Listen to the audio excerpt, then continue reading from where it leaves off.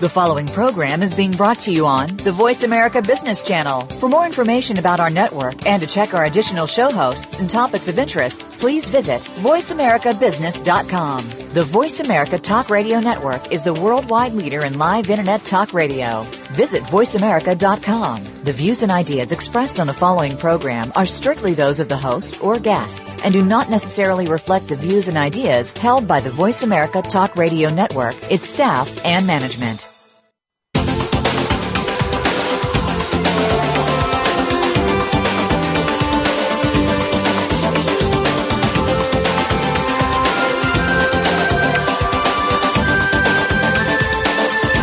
In order to thrive in today's competitive business market, you need to constantly adapt to change.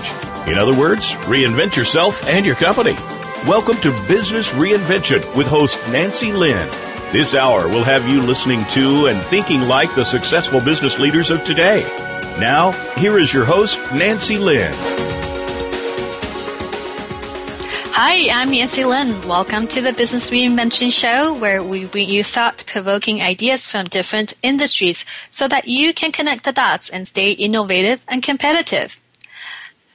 Well, thanks so much for tuning in. Today, we're going to take a quick tour to the future by looking at the new developments in the robotics industry. Last year, Amazon spent close to $800 million on robots for its distribution centers. A very huge investment, a huge amount. And according to a new report by JP Morgan Chase, half of the nation's general surgeons plan to add robotic systems within the next 2 years. And that's despite of FDA's investigation into injuries associated with robotic surgeries. Robots are definitely getting better and also becoming more flexible and more affordable. A good example is Baxter, which was in the news for quite a bit earlier this year. The industrial robot has adapted skills and can be programmed in just a few minutes by almost anybody to accomplish new tasks instead of doing the same function over and over again like the old robots used to do. So we are seeing a lot of advancements in this area. And Google scientist Ray Kurzweil even predicts that within 90 years, biological parts of human body will be replaced by machines. Yep, that's exactly what he said.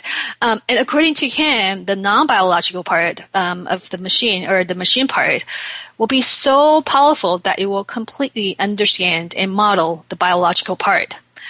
Sounds like science fiction, or is it? And should we be worried or excited about the possibility? What are other developments in robotics industry that we should know about? Well, we have two experts join us today to discuss the implications and opportunities for businesses. Charles Duncheon is the CEO and co-founder of Grabit, Inc., an industrial automation and material handling solutions company. And also with us today is Richard Mahoney, the director of robotics program at SRI International. Charlie and Rich, welcome to the show. It's great to have both of you here. Well, I thought a good start might be to kind of take a quick look at what happened in the last 20 years in the robotics industry. Well, Charlie, I'll start with you first. What would you say are the 2 or 3 most significant breakthroughs that have helped build the foundation for robotics industries?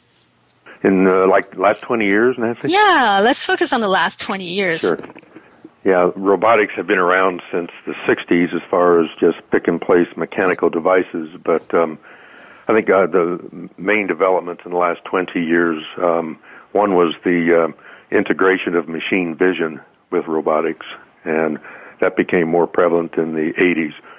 And suddenly robots who had heretofore been blind pick-and-place devices had the ability to see parts and use vision for guidance on how to handle those parts.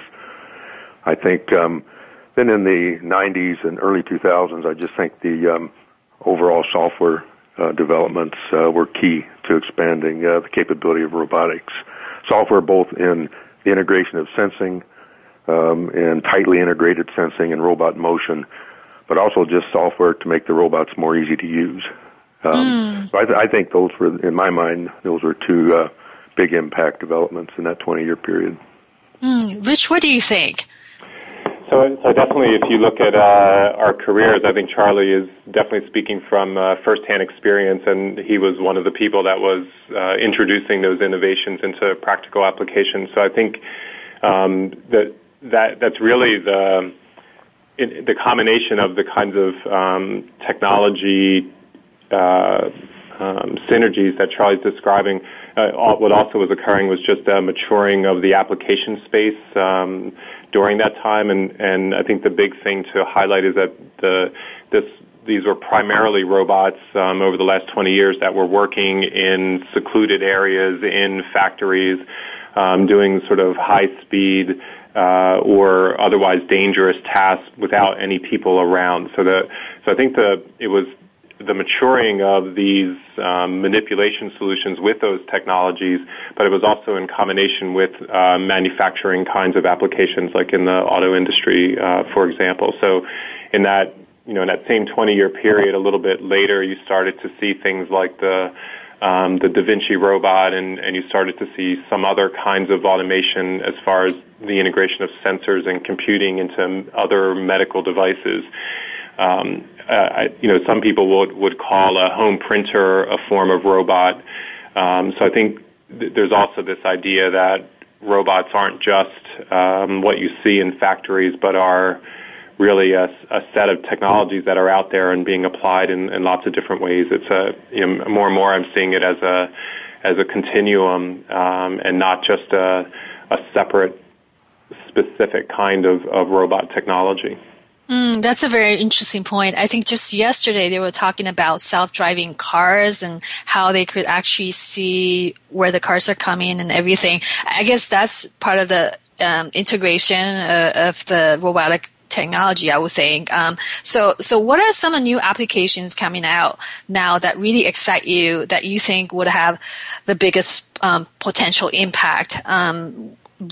Why don't you continue? Yeah, so kind of continuing on that same thought, one of the things that so I've been working in kind of early stage robotics R&D for most of my career, and the thing that's kind of emerging for me is this idea that it's not really about robots, it's about this technology continuum. And if you look at what's happening now, we're transitioning from these factory-based robots robots in cages away from people, to robots that are more they're more accessible and safer and working close to people.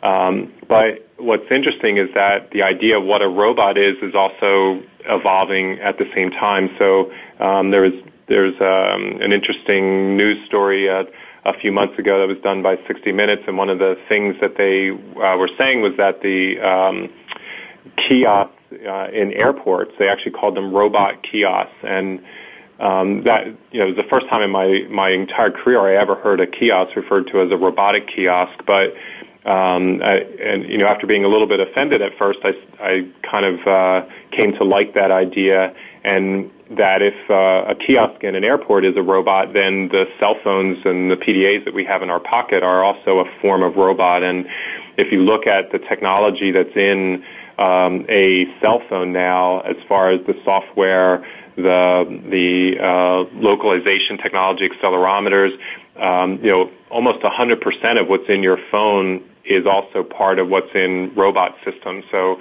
I think the big transition that's occurring now is that what is long time considered robotics technology is actually also very much a part of this consumer electronics market as well, and that those technologies now form the basis of an emerging robotics, personal robotics market, which is a lot more accessible. So what I look at as being really exciting is the fact that if we add a little mobility, we add a little low-cost manipulation to the already existing base of component technologies that are part of this consumer electronics area, that you suddenly have the ability to really rapidly expand the overall number of applications that are out there. Kind of like what happened with the computer industry in the 80s. I think there's the potential for a similar thing to happen with robotics, maybe starting in the next 3 or 4 years or so. That's a great way to look at it. I guess artificial intelligence, like you said, has really become every part of our lives. And Charlie, I know you're also working on something very exciting. In fact, your company just received new funding and Nike is now a strategic partner for you. So what's unique about the technology that you're working on that's catching investors' attention? Well, yeah, let me first say I'd like to agree with what Rich said, that the exciting thing about robotics is the whole cost of implementation is drastically going down, and in part due to what's going on in the consumer electronics world and some of that technology simply transforming over to robots. Robots are going to be able to operate in the cloud and not have to carry disk drives around with them. And so it's very exciting how it's just lowering the cost of robotics, both the cost of the robot itself and the cost of the robot system, as we see with Baxter, which doesn't require all the safety features and cages and sensors for safety reasons. They can work side by side with people. Having said all that, there's still been this constraint in robotics on the gripper side. For many, many years, people have always envisioned the human hand being replicated at the end of a robot arm. And we've just never been able to do that. The human hand is an incredible mechanical, so to speak, device that can grasp virtually any product that the human body has the capability of lifting, combined with human vision. Well, the robot's got the vision, but they've never really gotten that dexterity. They've never really gotten the hand features. And so what has limited robot implementation, both from a cost perspective and a flexibility perspective, is that grippers have tended to be part specific. If you're picking up a bottle, it's a gripper that is shaped to grab around a bottle. If you're picking up a wire, it's a gripper that's shaped to pick up a strand of wire. Two totally different grippers. What we're doing at Grabit is introducing a technology that was actually developed in the SRI labs called electroadhesion. Electroadhesion is the ability of taking electrostatic forces and putting them on the surface, in essence, of any type of gripper or conveyor or fixture. And this introduces incredible flexibility. Imagine now you have a gripping device that has electrostatic forces throughout the surface of that gripper. You're now attaching to virtually any material, electrostatic force. And by the way, Nancy, this is the same thing when you rub a balloon on your sweater and it sticks to your hair. That's electrostatic force. And we are controlling that force very, very accurately at various levels, and it literally sticks to any materials. And so we think at Grabit that as far as robotics implementation, this introduces a disruptive flexibility that the industry's been looking for decades. Well, I love that visual of, a robot that can see and combine that with versatility of human hand. And that's very, very powerful. I'm just curious, how did the idea come to you? How did you decide to use this particular technology and realize that it could be applied to this particular purpose? Well, a lot of this was actually done in the SRI labs. SRI had experience working with flexible circuits on polymer-type materials, and so that's where the original technology was developed. I had worked with SRI actually on another program earlier, and they asked me to come in and take a look at the technology and see where the markets were. And in fact, it was developed in Rich's robotics labs there. So they already had in mind this could potentially be a robot gripping technology. But the way the SRI process works is they bring in a veteran from the industry, and in this case it was me. I looked at the applications, did connections with my friends in the industry, and it didn't take long to see this had a tremendous potential impact for robot grippers. I should also add, though, that we also are using the same technology for fixtures and for smart belt conveyors. Very interesting. Well, there's so much more to talk about, but first let's take a quick break. I wanted to remind the audience that some of our podcasts from this program are now available for sale, and your contribution will help support the continued production of the insightful discussion like the one we're having today. So please go to bizreinvention.com to make a contribution, and we'll continue with this conversation after these messages.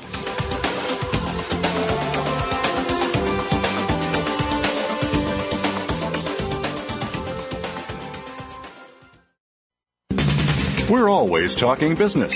Talk to an expert. Call now, toll free, 866-472-5790. That's 866-472-5790. Voice America Business Network. In today's marketplace, your ability to open up the way you think and adapt to change allows your business to stay ahead of curve and perform at a higher level. At Change Agent SF, we can provide you with the tools and coaching to become an effective leader to grow your business. Contact us today at 415-322-9073 or email Nancy Lynn at info@changeagentsf.com for more information. Transform your leadership and business with Change Agent SF. Game-changing technologies are transformational, exciting, and disruptive for a reason. They shake up the status quo. They get you thinking about new ways to scale, compete, and grow. They move you in amazing new directions. You're invited to take a coffee break with Game Changers on Thursday at 1 p.m. Pacific Time, 4 p.m. Eastern Time for our special series on today's top big data innovators. Learn about emerging big trends and technologies and how you can grow your business and profit. Startup Focus with Game Changers, presented by SAP on the Business Channel. We're always talking business. Talk to an expert. Call now toll free 866-472-5790. That's 866-472-5790. Voice America Business Network. You're listening to Business Reinvention with Nancy Lynn. To join in on this week's discussion, please call 1-866-472-5790. That's 1-866-472-5790. Now, back to Business Reinvention.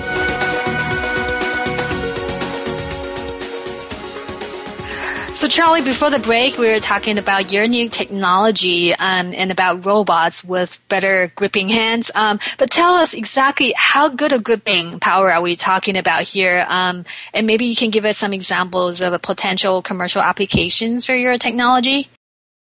Sure. Our gripping capability is a direct result of how much contact surface we can have on a part.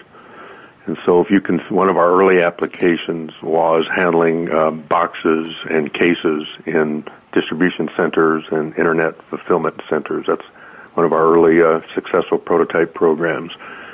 So if you can imagine two very thin, we call them blades, blades that the mobile robot moves alongside the sides of boxes, allowing these boxes to be stored now very close to each other.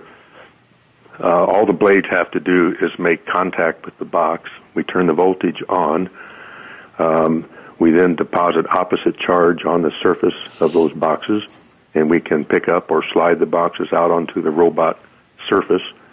The robot surface itself can have this electroadhesion, what we call flexible fixture on it, which allows the robot to move very quickly and take that box down to the pack-out area where parts are then extracted from the box and put in shipment containers to the internet purchaser. So that's one of the first places that we got started. But we do see in the future even stronger potential in that logistics space in what's called each picking. And so with each picking, if you can imagine, let's say 6 very thin fingers that can reach into a box, and then by turning on voltage, those fingers conform to the shape that's in that box, the part that we want to pick up, can pick up that part and ship it to the pack-out station. So that's kind of an example of something that we see in each picking that's frankly even a larger market opportunity than case and box handling. Okay, so I'm going to stop you here, and I just want to make sure I understand this correctly. You're saying that it actually works, I guess its power, its ability depends on how big the surface is. So are you saying that the bigger the surface, the easier it is for the robot to pick up? So then does that mean then if you still can't tell the robot to, I guess, create a diamond or something like that, tiny? Is that kind of what you mean by that? Or do you mean it's really the weight that it has to carry that determines whether or not it's capable of doing that? No, it is a combination of surface and weight. And I can tell you we are not going to be lifting engine blocks. we're not going to be lifting very large three-dimensional heavy products, but in general, when we look at product in the fulfillment centers, if humans are able to lift it and move it, we typically can do it as well, at least by the current designs and current capabilities of the technology. But that's okay, because when people look at automation, I think realistic folks never look at the lights out factory. They know that that's a myth. There's always going to be manual handling. There's going to be robotic handling, and we think that we can cover a very high percentage of the SKUs that are in these distribution centers and these fulfillment centers by virtue of having sufficient contact surface that we can grip, and then being within that weight force capability of our technology. Well, Rich, what do you think about this technology? What new possibilities do you see? So I definitely think it's excellent since it was developed here, and just seeing it spin out, and from our point of view, our technologies get demonstrated in our lab, and we validate them at a first level through some of the contracts that we have with our customers. But the real validation is when we do set up the company to spin out and receiving that venture investment. So I think from overall, it's just really exciting to see this technology that does have really broad application get funded, and the thing that Charlie has done extremely well. It was understated in what he said, but just getting in front of all of his industry contacts and having them saying that this really is a difference maker. And the reason is because it's doing things that other technologies can't do. So another way to think about it is think about the use of vacuum grippers for moving objects around. So because of the way vacuum works, you need a special kind of surface. You need a clear area for the vacuum pressure to be able to be applied to lift something. And with the electroadhesive pads, you don't need that. You actually just can lay the pad across the surface, and it doesn't matter if it's a circuit board with holes in it or a cardboard box, and the same pad can pick up that box and pick up the circuit board, but that's not necessarily true of a vacuum gripper, for instance. And so being able to create a more flexible alternative to vacuum grippers is another opportunity. And then related to that is that it's a relatively inexpensive technology to operate. The materials themselves are not tremendously expensive. The power requirement, because of the nature of electrostatic charges, it's a very, very low power consumption, on the order of three orders of magnitude less power than what is required from vacuum grippers. So there's no compressor, so you don't have the cost of the compressor. There's no tubes, and there's no noise at all. So there's just many advantages for that kind of application. I look at the advantages that Charlie was describing, and I think about the impact on the logistics market, and part of the drivers there are that there's Amazon and Google and these companies are looking to deliver products in same day or within several hours in city regions, and so they're locating these warehouses in areas that are closer to cities and therefore have much higher rents associated with them than what's typical for large warehouses. So this technology, the combinations that Charlie's describing as far as being able to pack things more tightly, that means you can get more boxes in the same area, so you either can get more into the same space or you can use a smaller space, and that at the end of the day that saves millions of dollars a year. And then the conveyance systems are also allowing you to move items much more quickly. And at the bottom line, I feel like it's kind of like similar to a hard drive on a computer. You're trying to get faster access to your information and also pack that information at a higher density. And this is doing for warehousing what I don't know what the comparable technology is, but with the same drivers of higher speed processing and higher capacity storage that people try to get for their hard drives on their computers. Well, so Charlie, can we also potentially see maybe robots collecting garbage or maybe folding towels for, say, hotels? Is that something doable in the future? Well, I think there was a DARPA program or a federal funded program for garment folding robots. Certainly garment handling is excellent for our technology. Rich mentioned the problems with vacuum. They take up space. They use kilowatts of power versus we use a few watts of power. And then many of the fabric that you want to handle is porous. So vacuum doesn't work on porous fabric. Mechanical grippers are extremely difficult with loose fabric.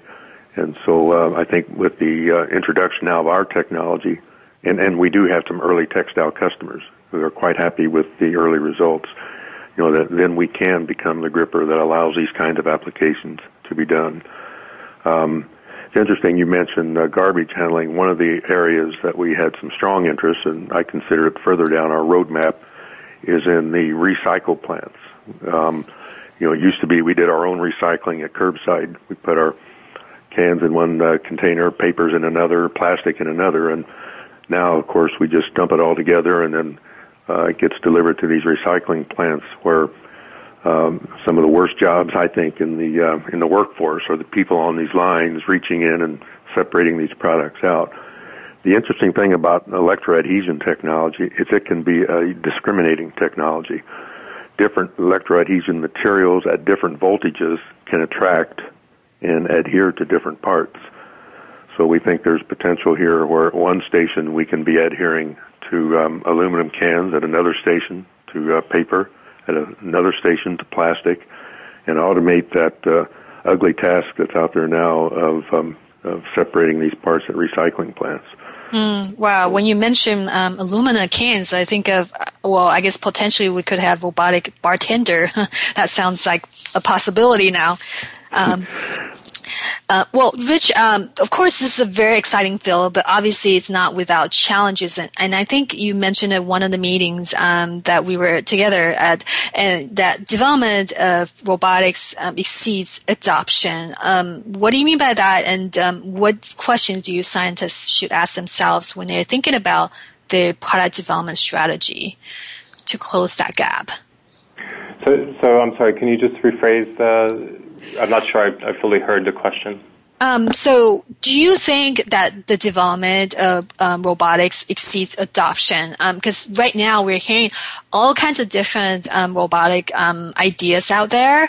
What do you think about the adoption rate right now? So, I understand. And it's a good question. And I think, robotics has at some level, it suffers from sort of high expectations or lofty promises for several decades now, and that's not helped by the fact that it also has this sort of media mainstream public view as well, where people, from a science fiction perspective, robots have been around for longer than the 60s, and there's this expectation that at some point they will be pervasive and helping us in lots of different kinds of applications. I do think that the trends that I see happening now, I think continue this parallel that I described earlier with the personal computer market. And what really happened with personal computers is it started with larger computers that were government funded and worked on really narrow kinds of tasks, but they were large mainframes. And then there was this period of more industrial applications of robotics where they were sort of smaller, more accessible, but they're still kind of big. But there was this phase of business-to-business kinds of applications. There were companies that were building computers that were solving problems for businesses, and still some government applications. And I think we're sort of in that phase now, in the early phases for robotics, where we're seeing this transition from the sort of large industrial kinds of applications of robots, which are kind of a business-to-business kind of application, but there's emerging a number of robotics companies that are solving problems for markets for other businesses, so like agricultural applications, for instance. And there's absolutely an increase in activity right now in those kinds of solutions. But in general, it's not as much activity as you might think or that people expect. There's just something about robotics that draws people's attention. And so I would say there's more going on, but it's limited at some level by just how complex robotics are. And Charlie's just experiencing this firsthand, showing that there is a valid company for, a technology, exciting technology for like electroadhesion. That was a lot of hard work and showing that there's a real business solution there. And Charlie's, one of the most experienced robotics professionals around in terms of what he's accomplished in the industry. At some level, robotics, I often say this, that the key to robotics at some level is really people, not the robotics technology. And we need more people that not only understand the technology and can invent and innovate, but also people that understand the business side of it. And given the high cost of a robotic solution, this hardware solution, relatively speaking, as compared to mobile applications and other kinds of software solutions, I think it does take a little bit longer. I think one of the things that's happening, though, is that in this current, continuing the parallel, what did happen as computer technology became more accessible, there was this entrepreneurial class of computer hobbyists who then began to drive the personal computer revolution. And I think we're at the early stages also of a similar kind of revolution where there is a strong base of robotics hobbyists, and we're seeing robotics technology become accessible, and I think it's really just a matter of a few years before we start to see that entrepreneurial class of robotic hobbyists who begin to drive the personal robot revolution. And Great. An early example of that is things like these telepresence robots, the mobile bases that are basically mobile teleconferencing. And you'll see if you do a search on the internet, there's probably 10 or 12 companies that are marketing those kinds of solutions. And what I think is interesting about that is that all of that technology is very accessible. So, most reasonably trained roboticists and a ton of hobbyists could go out and buy the components for a few $1,000s to build their own, mobile Skyping workstation that because all of that component technology is really available because of the personal computing market and the internet. But the reason they're not more pervasive, or none of those companies yet have really demonstrated the strong business case or the business solution. So we're kind of seeing that the technology's there, but we need more people to continue to validate the business side of those kinds of applications. Well, Charlie, I'm going to get your input on this as well, but first let's take another break. For more information about business innovation, follow me on Twitter at BizReinvention or go to bizreinvention.com. We'll be back in 2 minutes.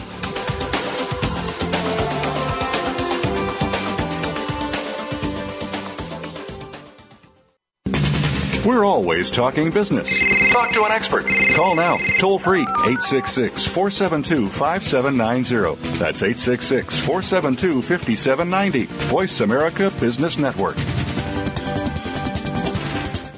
In today's marketplace, your ability to open up the way you think and adapt to change allows your business to stay ahead of curve and perform at a higher level. At Change Agent SF, we can provide you with the tools and coaching to become an effective leader to grow your business. Contact us today at 415-322-9073 or email Nancy Lynn at info@changeagentsf.com for more information. Transform your leadership and business with Change Agent SF.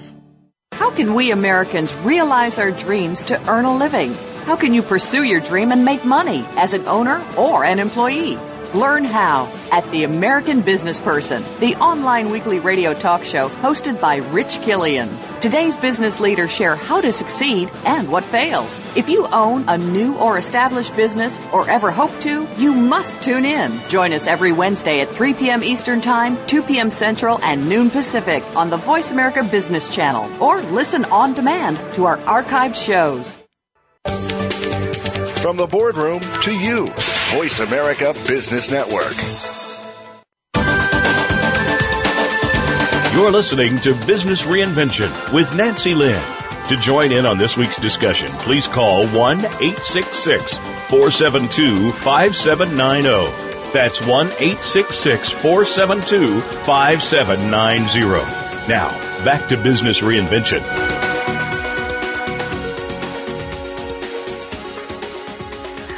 Well, before the break, we were talking about how cost can be an issue for adoption of robots. Charlie, I would like to get your comment on this as well. Is there any new technology on the horizon that you think will help accelerate the reduction of costs for robots? Well, we mentioned earlier robots being able to take advantage of the cloud like other computer technology. Right. And we've certainly talked about our company's grippers, and as Rich said, this is significant. This is polymer. This is cheap polymer, flexible circuits on polymer, and significant cost reduction from these big mechanical or vacuum grippers. And but again, the big cost savings is that same gripper can grip a lot of different parts versus having robots with what's called quick change stations, where they literally switch hands. And so you're buying a hand for every part you're handling. It's just not practical. So we think that we can make a big impact on grippers. Machine vision continues to come down in cost. When I was first involved with machine vision in the mid to late 80s, we were selling vision as $25,000 options to a $50,000 robot. And that was a tough sale. But that's what the cost of the technology is. And vision systems now are continuing to not only come down in cost, but expanding in capability. More and more three-dimensional vision systems are showing up on the marketplace, where the robot can not only see the part, but know the distance from its location. And I think that the other thing that's reducing costs is the implementation of robots, or the cost of implementing robots. And we mentioned Baxter earlier. There are other companies as well. Companies like Universal Robotics, like Precision Automation, Precise Automation, who are building robots that can work side by side. They're called collaborative robots that pose no danger to human workers. This reduces costs in two ways. We don't have to put up the expensive cages, the pressurized floor mats, all the sensors. Secondly, the robot can be picked up and moved very quickly to new stations, giving it much more flexibility. So what encourages me as far as robotics right now, Nancy, is we've got all these developments on the technology side, lowering the cost of robotics. And then on the user side, alternatives to robots are only getting more expensive.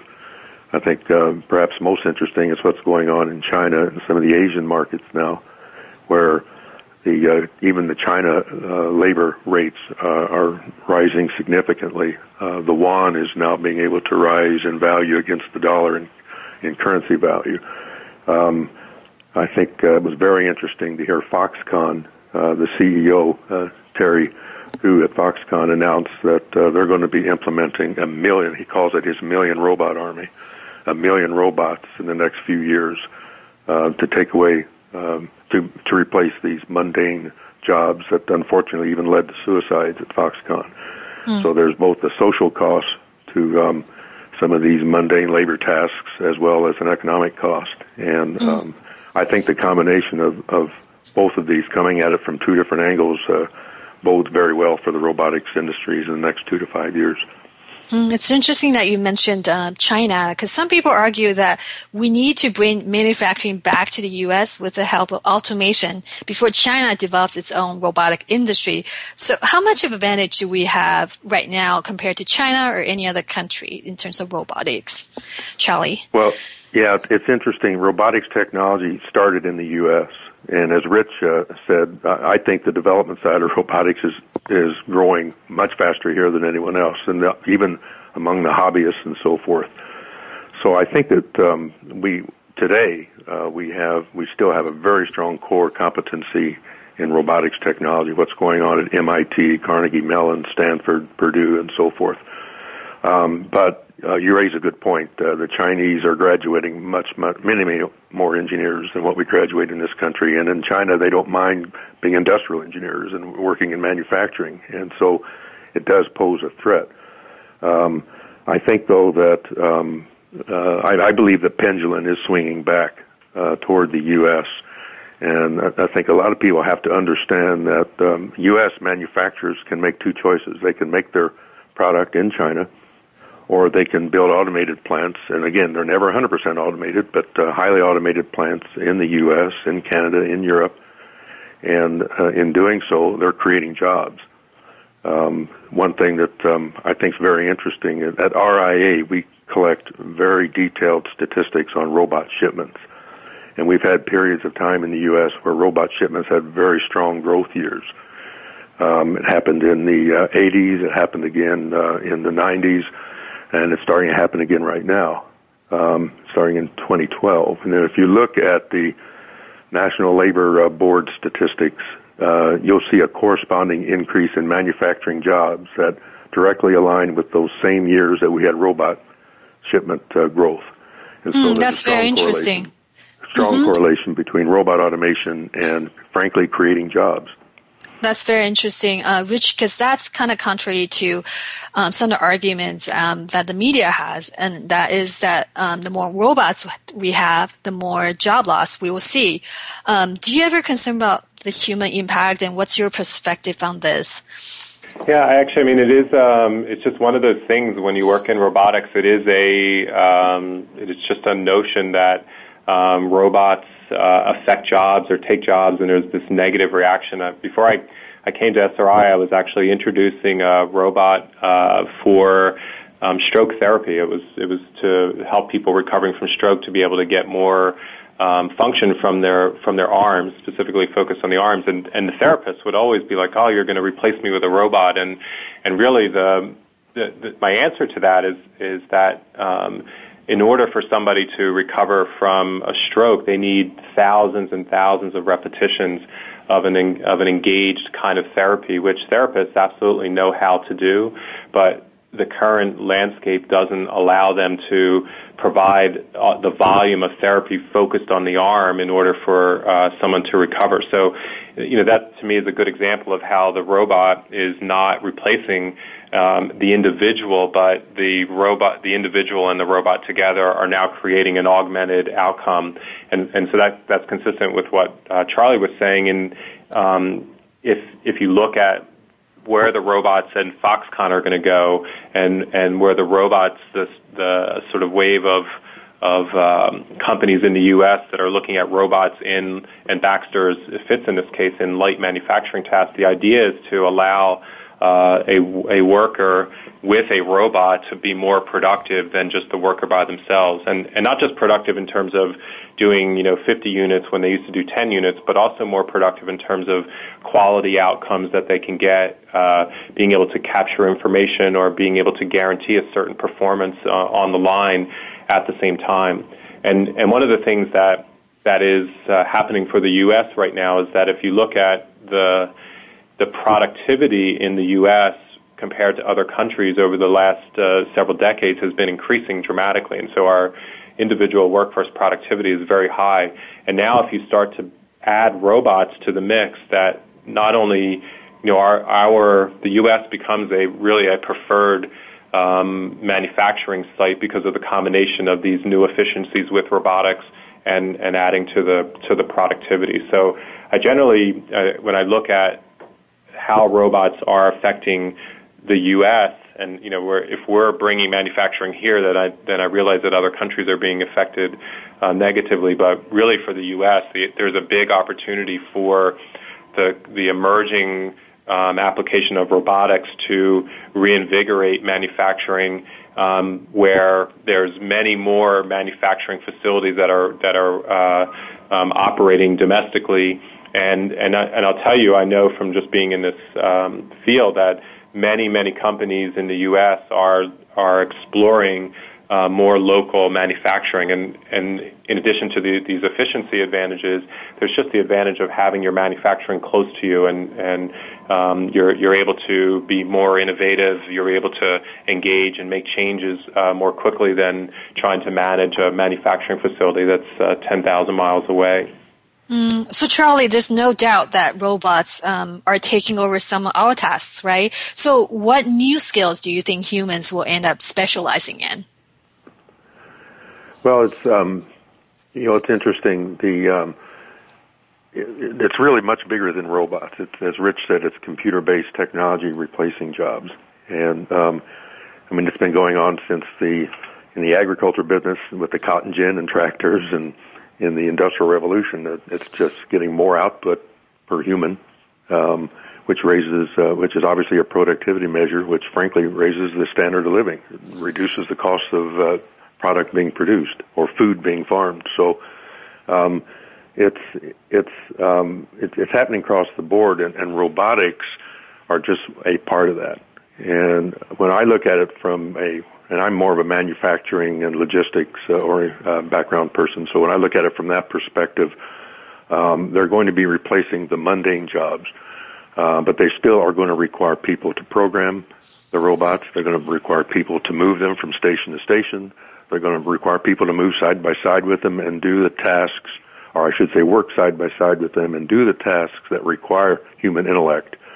And I know we've been talking about artificial intelligence here and all these new technologies, but as high as I am on robotics, I'm very conservative as far as a lot of that technology entering on the factory floor in the near term. I think there are many, many applications that can utilize robotics technology today. Now that we've lowered the costs, we've lowered the implementation costs, and we're able to work side by side. So I think the trades can gain from more robot implementation. There's going to be a lot of millwright jobs, electrician jobs that get generated by the virtue of putting in new plants in the United States or whatever region of the world we're talking about. And these aren't 4-year degree type of professions. Trade schools, 2-year colleges. I think there's a lot of career opportunities that, frankly, are generated by virtue of using automation and by virtue of building advanced manufacturing plants.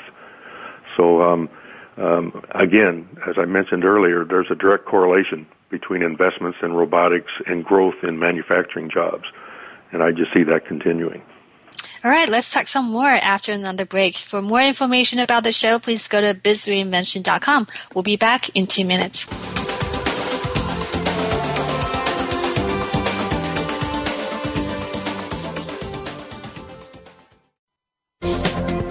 The business community's first choice in Internet Talk Radio. Voice America Business Network. In today's marketplace, your ability to open up the way you think and adapt to change allows your business to stay ahead of curve and perform at a higher level.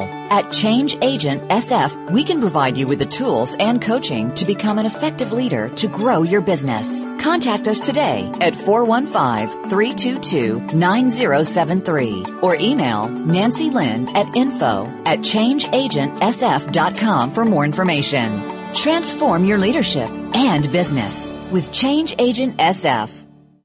Does money drive you or does it serve you? When you listen to Money in Your Life, you'll discover the answer to that question. Tune in as hosts Brian Farr and Ann Hutchins bring you thought-provoking discussions designed to help you understand and assess exactly how money operates in your life. Take control of your personal finances. Money in Your Life is broadcast live every Friday at 7 a.m. Pacific Time, 10 a.m. Eastern Time on the Voice America Business Channel. Make your money work for you. From the boardroom to you, Voice America Business Network.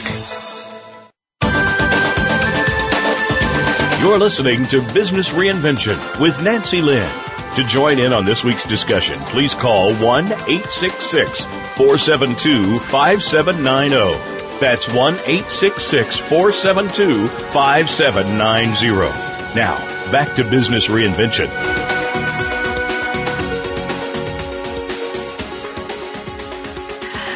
So we've been talking about the new developments in the robotics industry. Rich, if you look at the statistics right now, we'll see that automotive industry is still the leader in this area and accounts for probably more than 60% of the sales, if I'm correct. So with the new developments, do you think it is helping the industry to penetrate new markets? And do you see a day when service industry will actually overtake the manufacturing sector to be the main user of robots?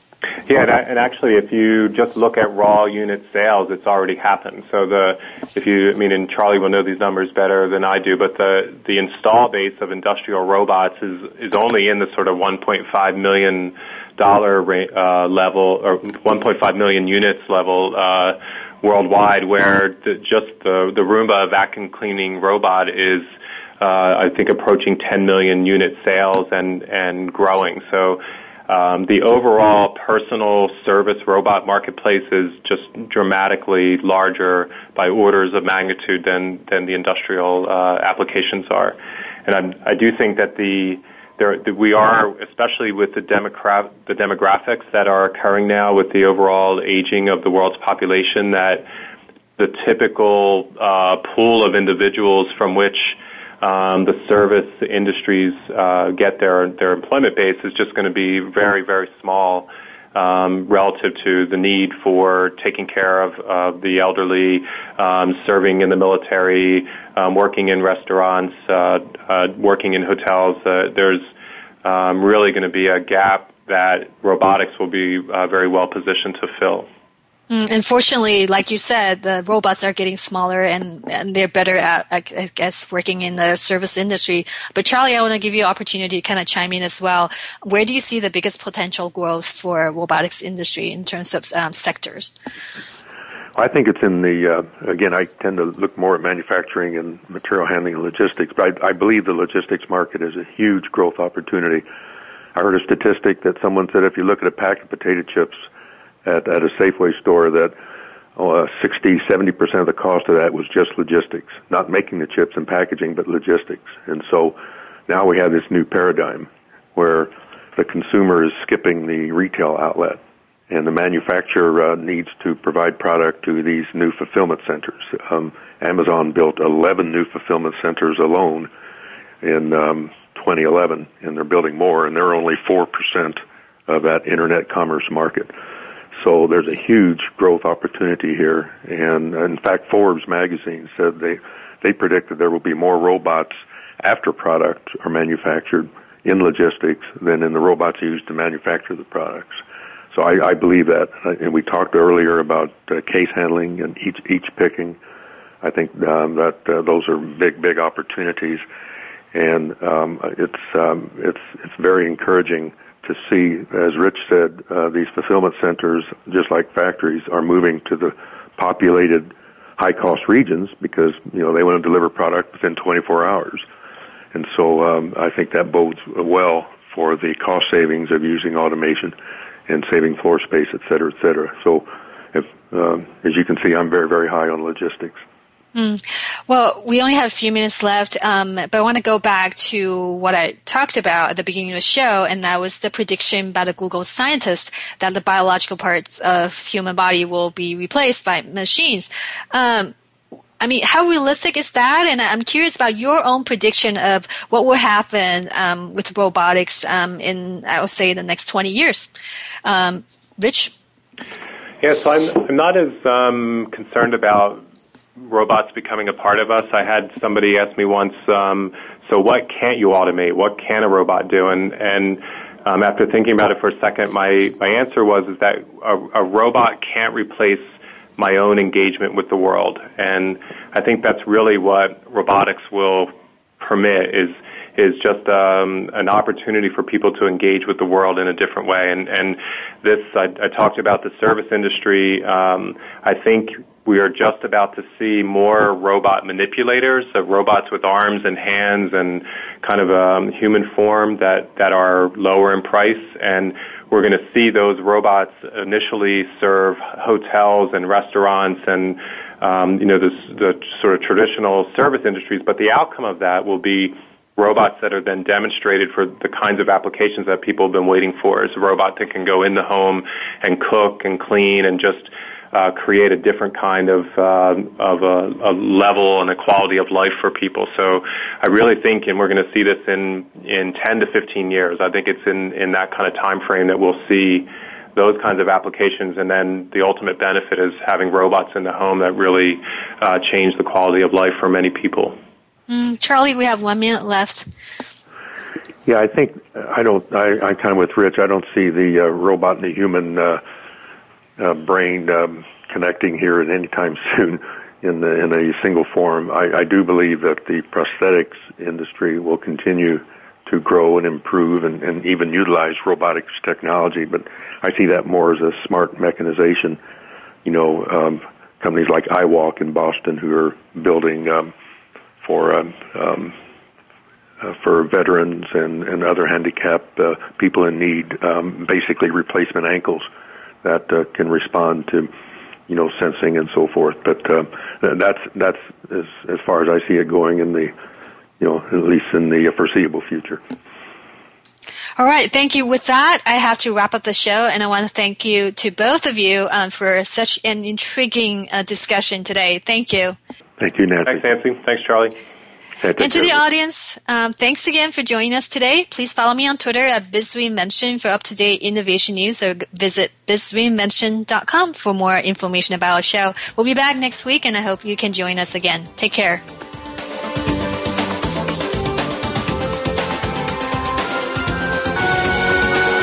We hope that you've enjoyed Business Reinvention with Nancy Lin. Please join us for another edition of our groundbreaking program next Monday at 7 p.m. Eastern Time, 4 p.m. Pacific Time on the Voice America Business Channel. We hope you'll find the inspiration for change over the coming week.